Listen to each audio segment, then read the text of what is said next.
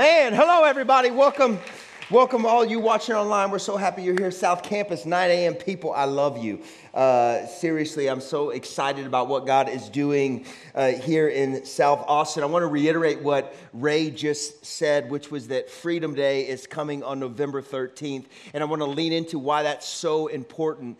Because here's the thing. We all have moments and areas in our life where like we had a button that we could push that button and those issues would go away. How many of you would say, I'll take the button, right? Like that we all need some freedom, some breakthrough. What Freedom Day is a time out where we say, hey, we're going to meet in this place. Our team is going to be here and we are going to do some deep work in God to allow some of these things that have been roadblocks for us to be places of breakthrough in us. Amen. And so I want to encourage you, if you need freedom in any way, shape, or form, do not miss Freedom Day. We do these all the time, and every single one of them is powerful in such a rich time in God. So November 13th, 9 a.m., right here in our South Campus. It's going to be amazing. Now, we are in week 2 of our Freedom series. Did you guys enjoy last week?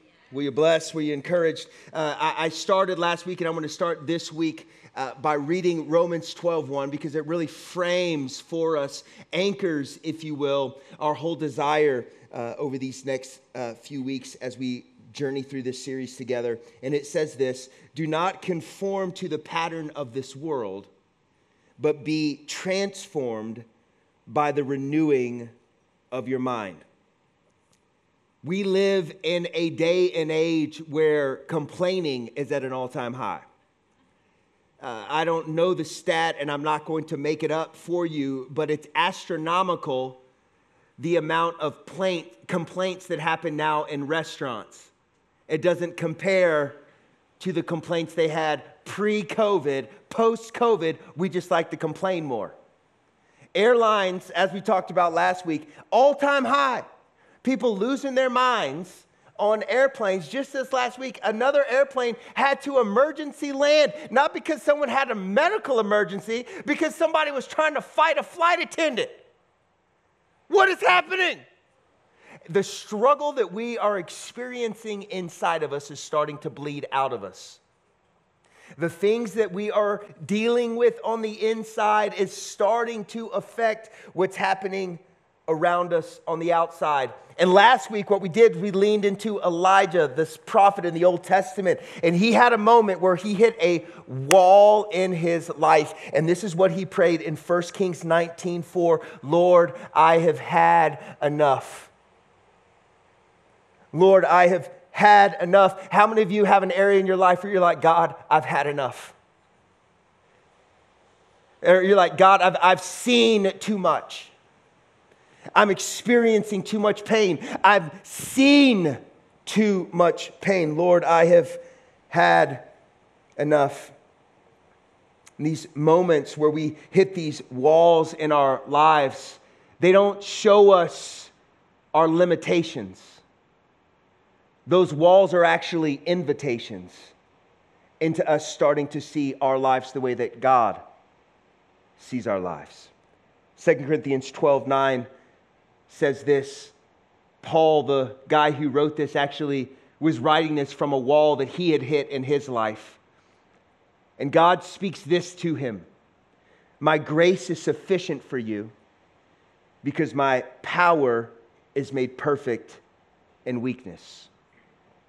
When we hit walls of fear, of frustration, of pain, disappointment, hurt, or even a faith crisis, they're not simple mirrors that just show us how weak we are. No, they are doors that allow us to step into who God says that we are. And today, what I want to do is I want to lean into a wall that no matter where you're from, no matter the color of your skin, no matter where you grew up, how you grew up, your life experience, this wall has come for us all, and it's the wall of suffering. How do we suffer well? Let me pray. Jesus, thank you that even in the challenging parts of our lives, you have a plan for us to prosper us and not to harm us. Lord, that you take everything that the enemy wants for evil and you turn it for good. And we're asking that today our hearts and our minds would come alive as we read your word and we would be transformed into your likeness. And everybody said, I'm going to do that end just one more time because some of you must have forgotten where you are because you're not at church. I mean, you're not watching golf, you're at church.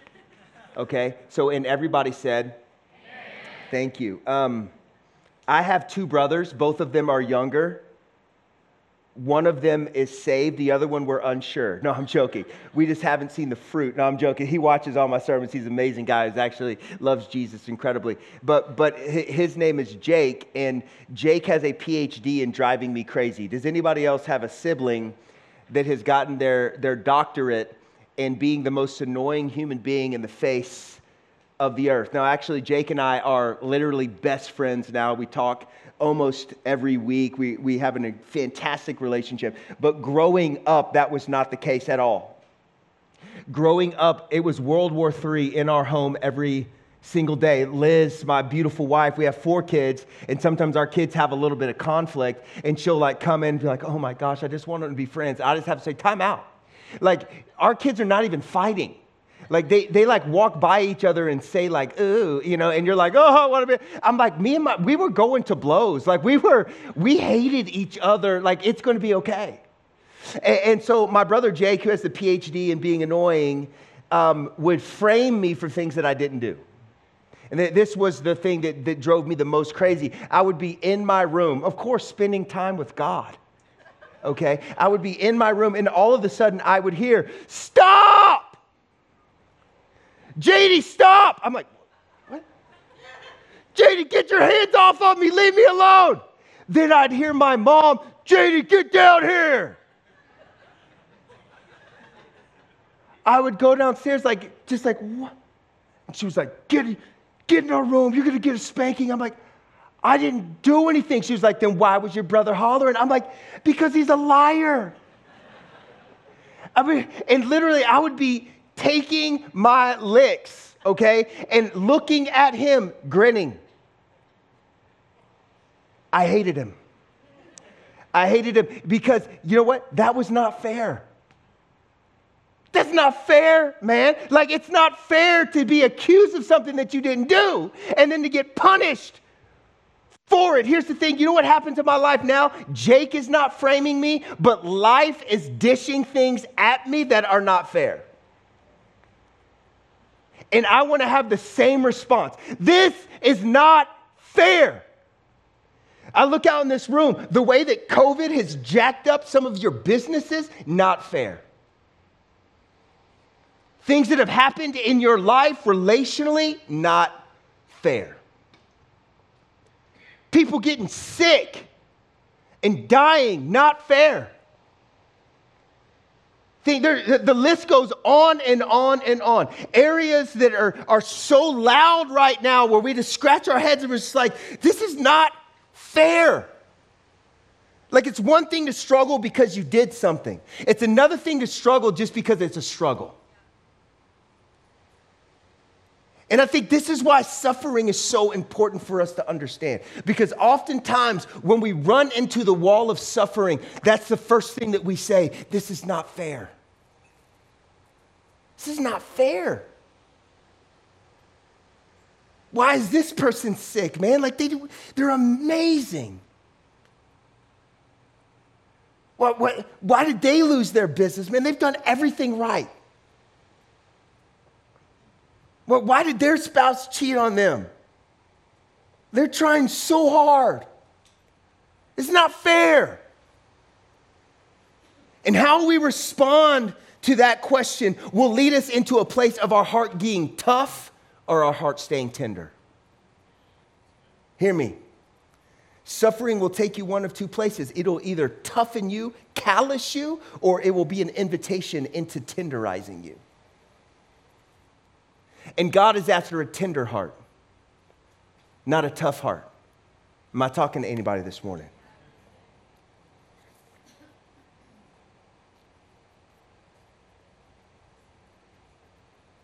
There's a lot of reasons why suffering is challenging for us to wrap our minds around. And I would say, if I'm being fully transparent, I have to take a little bit of ownership on behalf of the Big C church that I don't think that we have set ourselves up to be able to suffer well.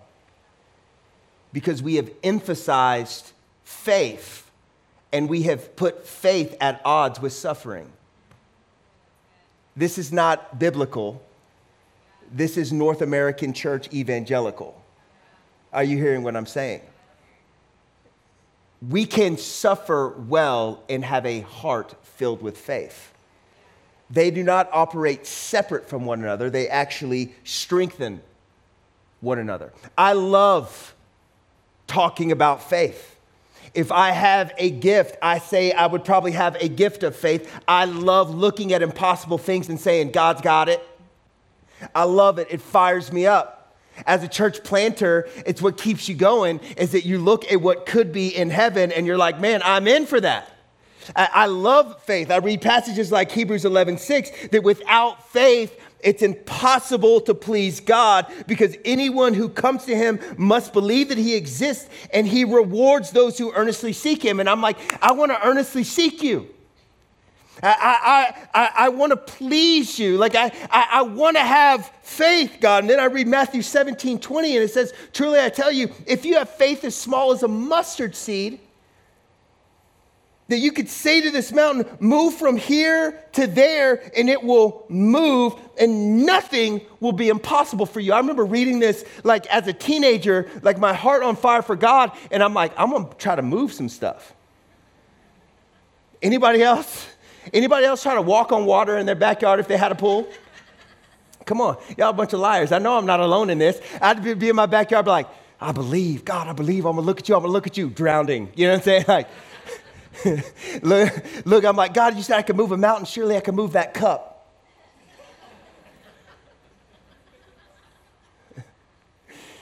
Y'all better be glad that y'all did not know me when I was 14. 2 Corinthians 5:7 tells us that we are to live by faith, and we are not to live by sight. And listen, faith is central to who we are as followers of Jesus. Living a life of faith is central to a life that is thriving in God. Living a life of faith is central to a heart that is breathing in the oxygen of heaven, regardless of the difficult situations that are happening on earth.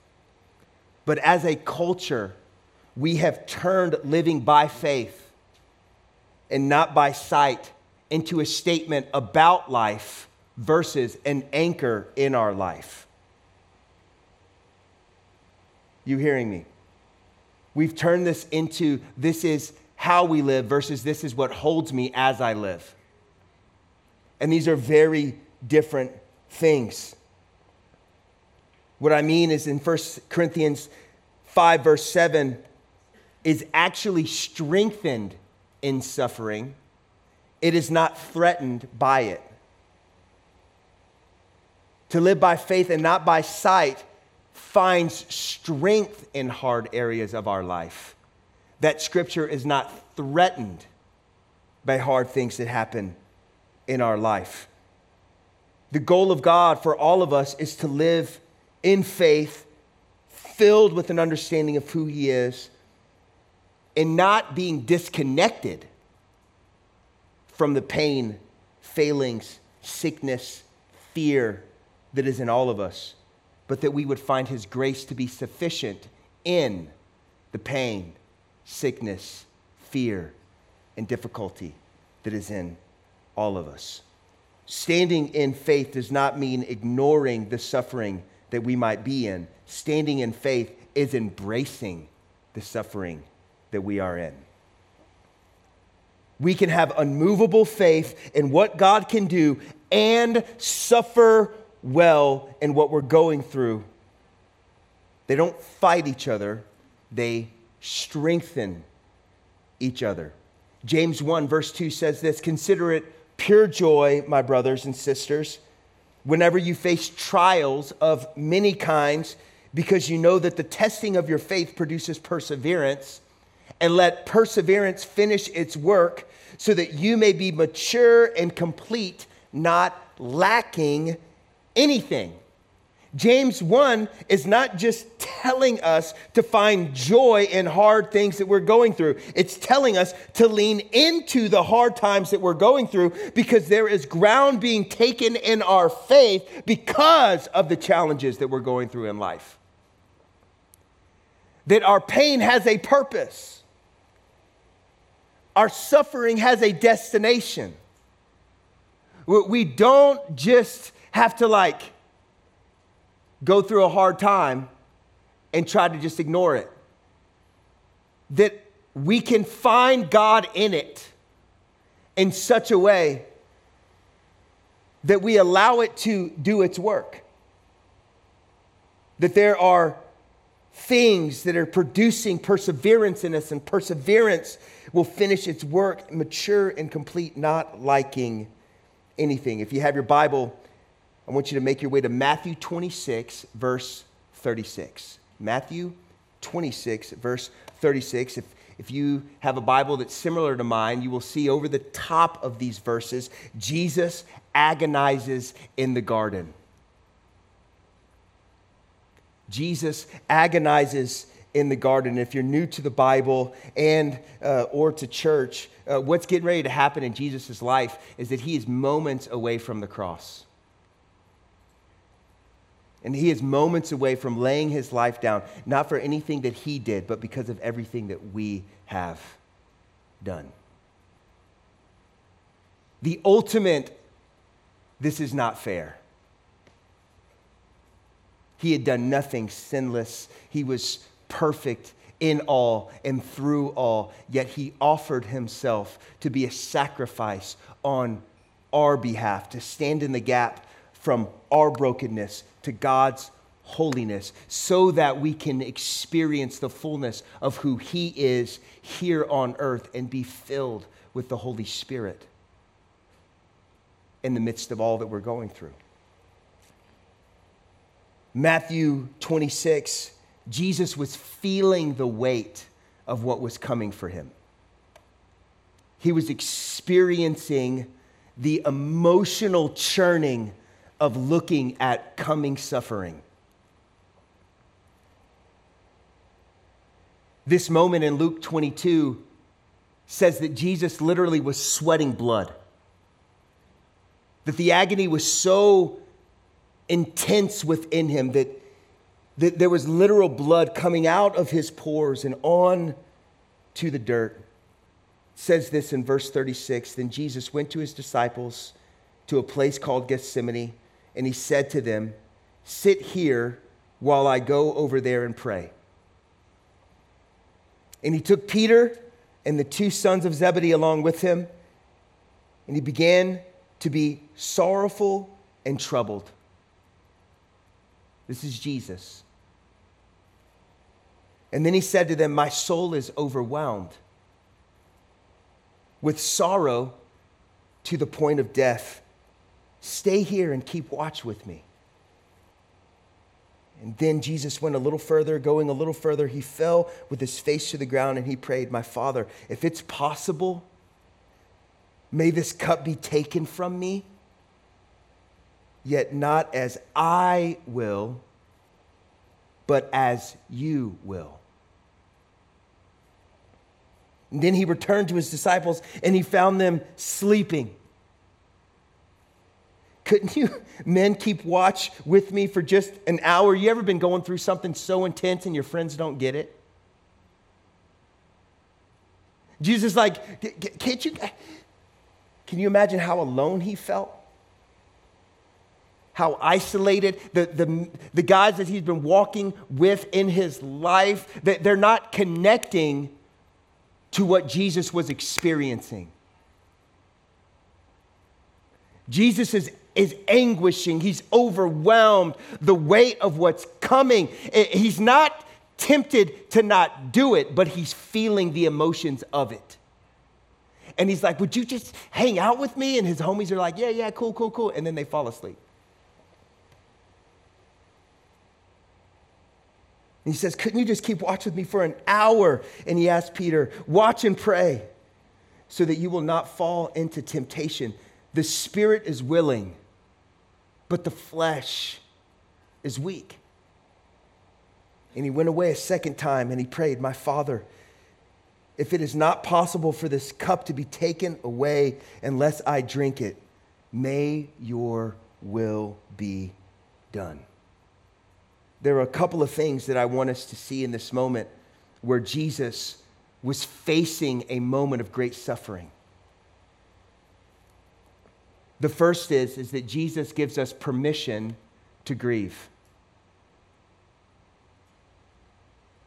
Jesus gives us permission to grieve. When Jesus said, Father, if there's any other way, what he's saying is, God, this is hard. Like, I'm in, but I didn't know it was going to feel like this. He's kind of praying that similar prayer that echoes what Elijah prayed, like, God, I feel like I've had enough. Like, is there any other way? Is there any other way? It's okay to not be okay. It's okay to have a hard time. It's okay to struggle in the middle of the suffering that you're facing.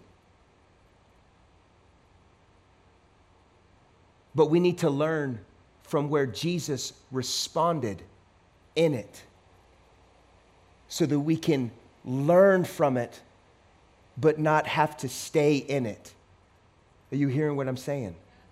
Jesus said, okay, not my will, but your will.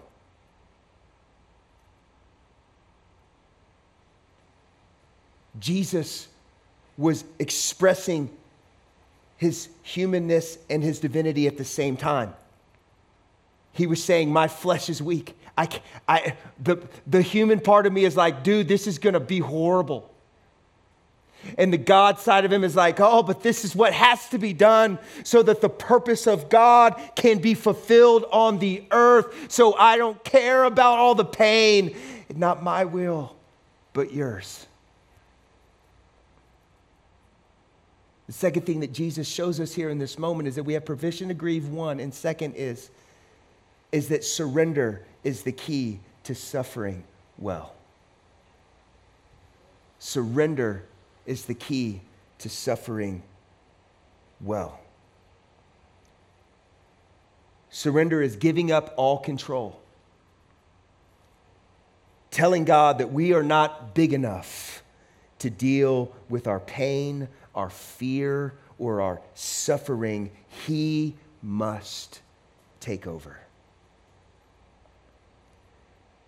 And this is a problem because we really like to be in control. This is why when we hit hard times, we start looking for ways out of the hard times, right? Because we want to be in control. We want to be in control of what's going on because control is this false sense of safety. Control is the human side of what God offers to us in surrender, which is protection, fulfillment, and joy. Earth, when we try to grab those things with our own hands, we try to control the situation that we're in, manipulate it, shift the way that people are seeing it around us so that we feel like we're in control of our suffering versus saying, God, not my will, but yours.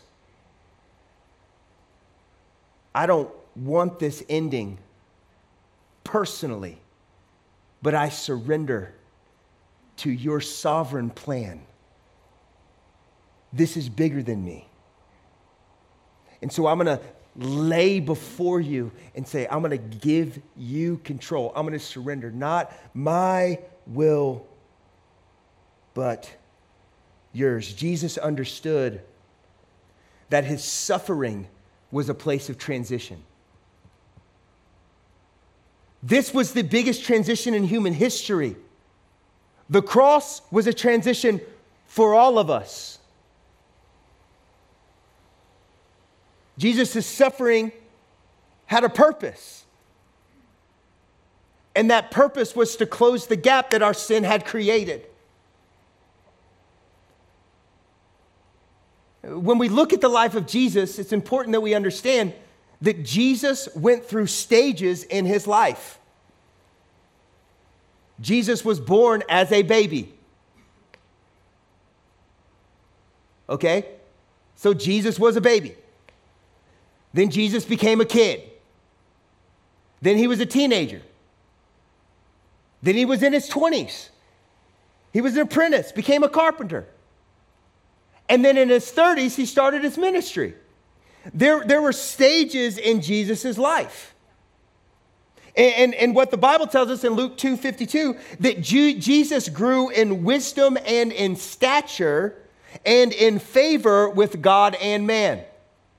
That every one of these stages was intentional and purposeful, not just so that we could look at Jesus and say he's gone through all that we've gone through, but in the development of who Jesus was called to be. He grew in stature, he grew in wisdom, in favor with God and man. There was a purpose of developing the wisdom in every stage of Jesus' life. This truth is very helpful for us because we go through stages in our life too. Not just natural stages, but spiritual stages, because we're all born as babies. Did you know that? We all start as little babies. Okay? Then when we accept Jesus, what is the biblical reference to that moment? That we're born again. There's a new life. So there's almost a new stage that we begin to walk through. And that new stage in God, and some of you are new to your faith, and I love it. That stage is an important, joy-filled, faith-filled stage. Like, I love hanging out with new Christians because they do not understand the limits of humanity at all. And like, you don't want to stand in front of their zeal. You just like love it. It's just like, so like, oh, I love your pure-heartedness. It's because they're children. You see me? You hear me? Children are pure-hearted. Like my kids will turn our backyard into Scotland in their mind. And you go in the backyard to cut the grass and they're like, no, you can't do that, Dad. There's a moat right there. I'm like, I'm not seeing that. Right? Because they're childlike. And it's a different stage than when you're a teenager and you stop imagining and just start complaining. Sorry, I'm tender. I have teenagers. But it's a different stage. When we receive Jesus, we're young in our faith. We're like children in healthy families. Our confidence in our parents is unshakable. Our confidence in God in that beginning stage is unshakable. Just like if you're from a healthy family, like your kids 100% trust you, 100% lean in, and there's like, I know that I don't like this, but I'm going to trust that I'm going to like it because I like you. But as we start to grow in our faith and in our pursuit to know him, to be like him, we start to walk with people that are broken just like us. And we begin to also learn more from the Word of God for who he is, and also a correction for who he is not. So we begin to mature. We begin to get investment. People walk with us, speak life into us. We start reading the Bible for ourselves, and we're wrestling through what it says. And in that moment, we are growing in maturity and understanding who God is. And it strengthens our faith. It doesn't threaten our faith. We get more established in who God is because the Word of God is our root system that goes down and holds us even when storms are blowing around us. what begins to happen is that God then begins to reveal to us who we are, and in contrast to who he is. I remember when I really started living for God in college, I remember looking at my roommates, I'm like, dude, I'm such a jerk. Like, when did I become a jerk? And my roommate looked at me and they're like, dude, you've always been a jerk? You just are now aware of the fact that you're a jerk. And that's kind of what happens. Like when we really start leaning in and maturing in God, it like brings light to the darkness that is in us. And oftentimes you're like, dude, I feel like I'm sinning more. It's like, no. It's just now you notice all the sinning you were doing before. You didn't see it before, but now there's a light, the light of life. Jesus is shining on you and in you, and therefore it is revealing to you the darkness that is in all of us. So then we begin to walk through those things, and we get free from addiction. We get free from stuff, and we start dealing with the trauma of our past and the way that it has marked us, and we get breakthrough, and we get excited, and then you're like, dude, I want to see this happen in other people. And so then you start telling people and you're walking with people and it feels like your life is just like rocking and rolling. It's like you're in your 20s. Nothing can stop me. This is great. I'm always going to have enough money. I'm never going to die. Everything is awesome. I'm always going to be ripped and skinny. I can eat whatever I want. I love life. You know, I mean, it's just like your 20s, just like, whoa! And then, boom.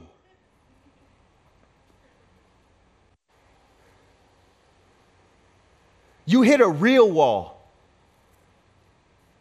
Not like I broke up with my girlfriend wall. You hit a real wall. Someone you know dies unexpectedly. And it shakes you. It's not just like grief, it shakes your faith.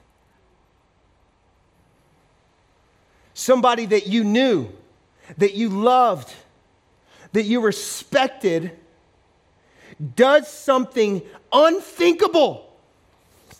And then all of a sudden you are wondering, can I believe anything? I'm talking about a real wall. I'm talking about God called you to do something impossible. He met you along the way, and then all of a sudden, disaster strikes. There's no success in sight at all, and you're like, God, do you even speak? Am I talking to anybody? Anybody hit a real wall? I know this is not popular. This is not a popular conversation. It's like better if I'm just like, life is going to be rad. It's going to be amazing. You're smarter than that. Life is rad and amazing and awful. But that does not determine how I see God or the faith that I live by at all. Ignoring it, though, robs me of being able to grow through it. There are things that are happening in the place of suffering that is unique. And it's different than other seasons that we go through in our lives. When we look through this lens that we go through stages in life, we walk through here on earth and we hit these walls of pain and frustration and suffering, and these are transition places. When Jesus hit this wall of suffering, it was not the end of his ministry. It was the beginning of a new way that God ministered on the earth. After Jesus ascended to heaven, Jesus sent the Holy Spirit. When Jesus died on the cross and said, "It is finished," the Holy of Holies in the temple that was veiled by these thick curtains that would separate the intense fire presence of God from the rest of the church. When Jesus said, "It is finished," that veil was torn in two. as a physical picture that suffering that Jesus endured when he died on the cross, then when he conquered death and rose back to life, it was a place of transition. His suffering had a purpose, and that transition ushered in the Holy Spirit working in us, all of us, versus us just watching demonstrations of the power of God in front of us. The same thing happens when we go through hard times. It's an invitation into the inner workings of who God has called us to be to start to happen in us. When we surrender to him, there is an inner journey that begins to happen of maturity and growth and development as we surrender in the place of pain, as we stay tender when we're experiencing hard and tough things, when we step in and say, God, I don't like it, but not your will, but not my will, but yours. This is not fair. But this lack of fairness is not going to make me question your goodness. I'm telling you, man, like, church, we're supposed to be stronger than we are. We're not supposed to be rocked by the storms that are rocking the people who don't have what we have. Yet we look just as vulnerable as they do because we have tried to ignore suffering and we see it as like, oh, if I'm going through a hard time, God must not be for me. Or the favor of God must not be on me. Because if the favor of God was on me, everything would be rocking. That's a spirit of religion. That's not a spirit of relationship. That's what the Pharisees did. Look, everything's rocks, man. Woo! Everything's great. I'm going to stand on the corner. I'm going to pray really loud. I want everybody to see my offering. I'm going to wear the tightest robes. Look how blessed I am. Look how favored I am. Woo! God is for me. And Jesus goes up to me like, dude, you're a whitewashed tomb, bro. You're not dealing with the death that is inside of you. The death that is inside of you it eventually is going to come out of you. And let me just speak to culture. This is why the world feels haywire right now. It's because what COVID did was it took all of our masks away. There is no room for pretending anymore. It's like we put a mask on and took a mask off. And so now people are just like, oh, the heck with it, dude. Screw you, waiter. I waited too long for my water. Wow. My bad. You know, I don't like conflict. You know, I'm the guy who's like, they screw up my order. I'm like, it'll be fine. You know, like you're like, did you order that? Nah, but I'm okay. It's okay. I know you're probably having a hard night. It's cool. Like, I'm allergic to this, but I'll figure it out. I don't like it. So like you hear all this stuff, all the conflict swirling around you, and you're just like, oh, you know, like it's like, what is happening? It's actually who people really are.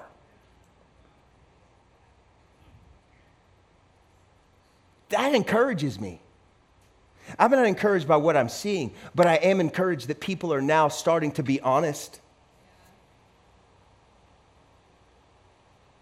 Because breakthrough always starts with honesty and humility. Every single time.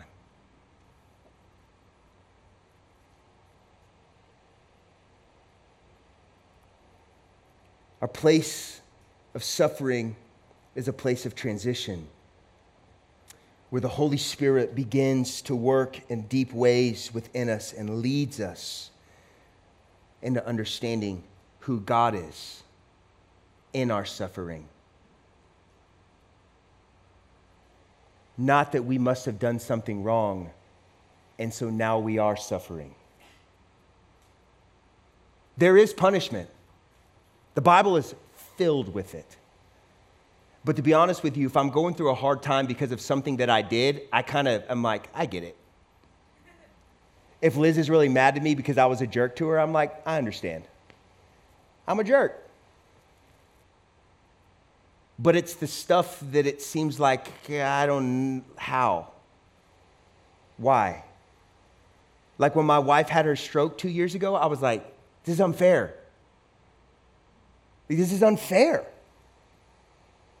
Like there's no, why would this happen? Like when my grandfather like suddenly died of bone cancer, I was like, this is not fair. That's the suffering that derails us. It's the punishment suffering, I think we kind of get it in our mind.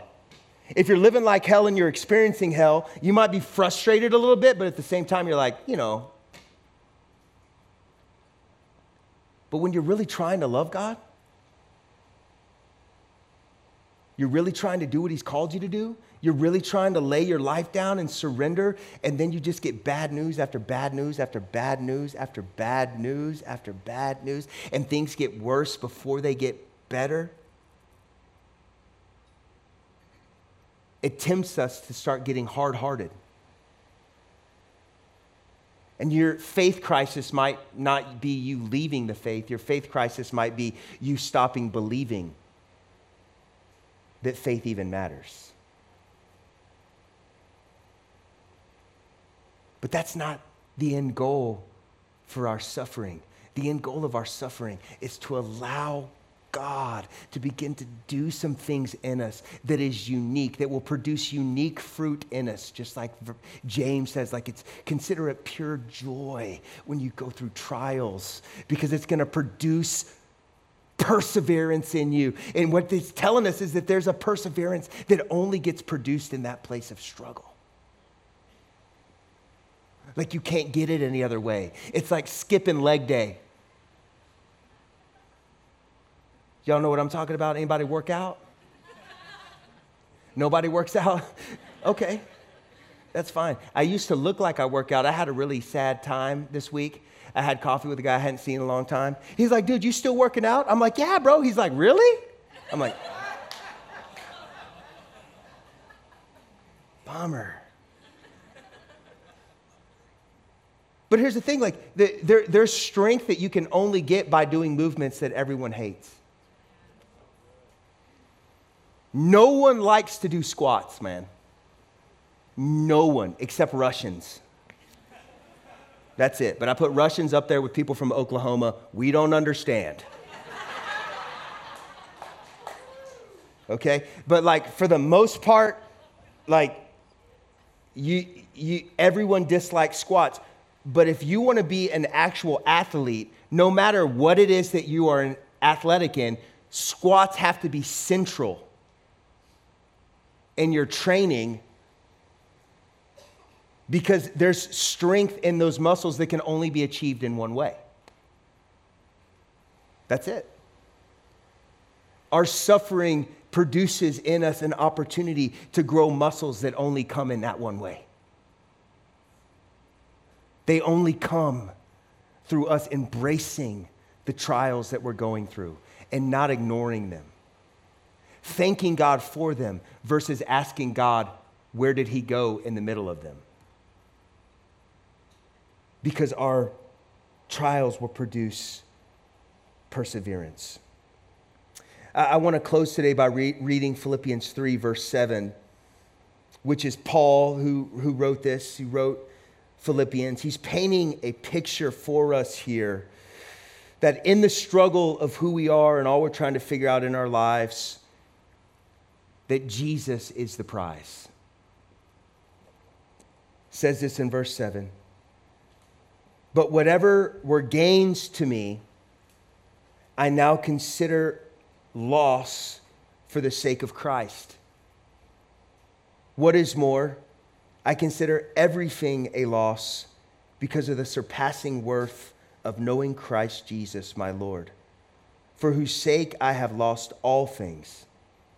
I consider them garbage, that I may gain Christ and be found in him, not having a righteousness of my own that comes from the law, but that which is through faith in Christ, the righteousness that comes from God on the basis of faith. I want to know Christ, yes, to know the power of his resurrection and the participation in his suffering, becoming like him in his death, and so somehow attaining to the resurrection from the dead. We become like him when we surrender to the death that is in us so that his life can live through us. The invitation is that we would pick up our cross, the place of suffering, the place of pain, and see it as a place of transition into God doing more in us. That is a unique place than any other place that we have in our walk with him. Consider it pure joy when we face trials of any kind, because it produces, it builds, it creates perseverance and hope and faith. Oftentimes, what we need to get through what we're going through is found in surrendering to Jesus in the middle of what we're going through. And today, my heart is that if you're going through a hard time, that you meet Jesus in that place. And yeah, man, I'm all in for breakthrough. Let the hard time end today. Let the healing for your cancer happen today. Let the restoration of your marriage happen today. But if it doesn't, God is still good. He's still kind. He's still powerful. He's still in control. He is still moving mightily. He is still speaking life over you. And there's a purpose to what you are going through. And God will turn everything for good. Everything. And I don't understand it all, but I'm going to surrender to him and say, God, not my will, but your will. Amen. Can you stand to your feet?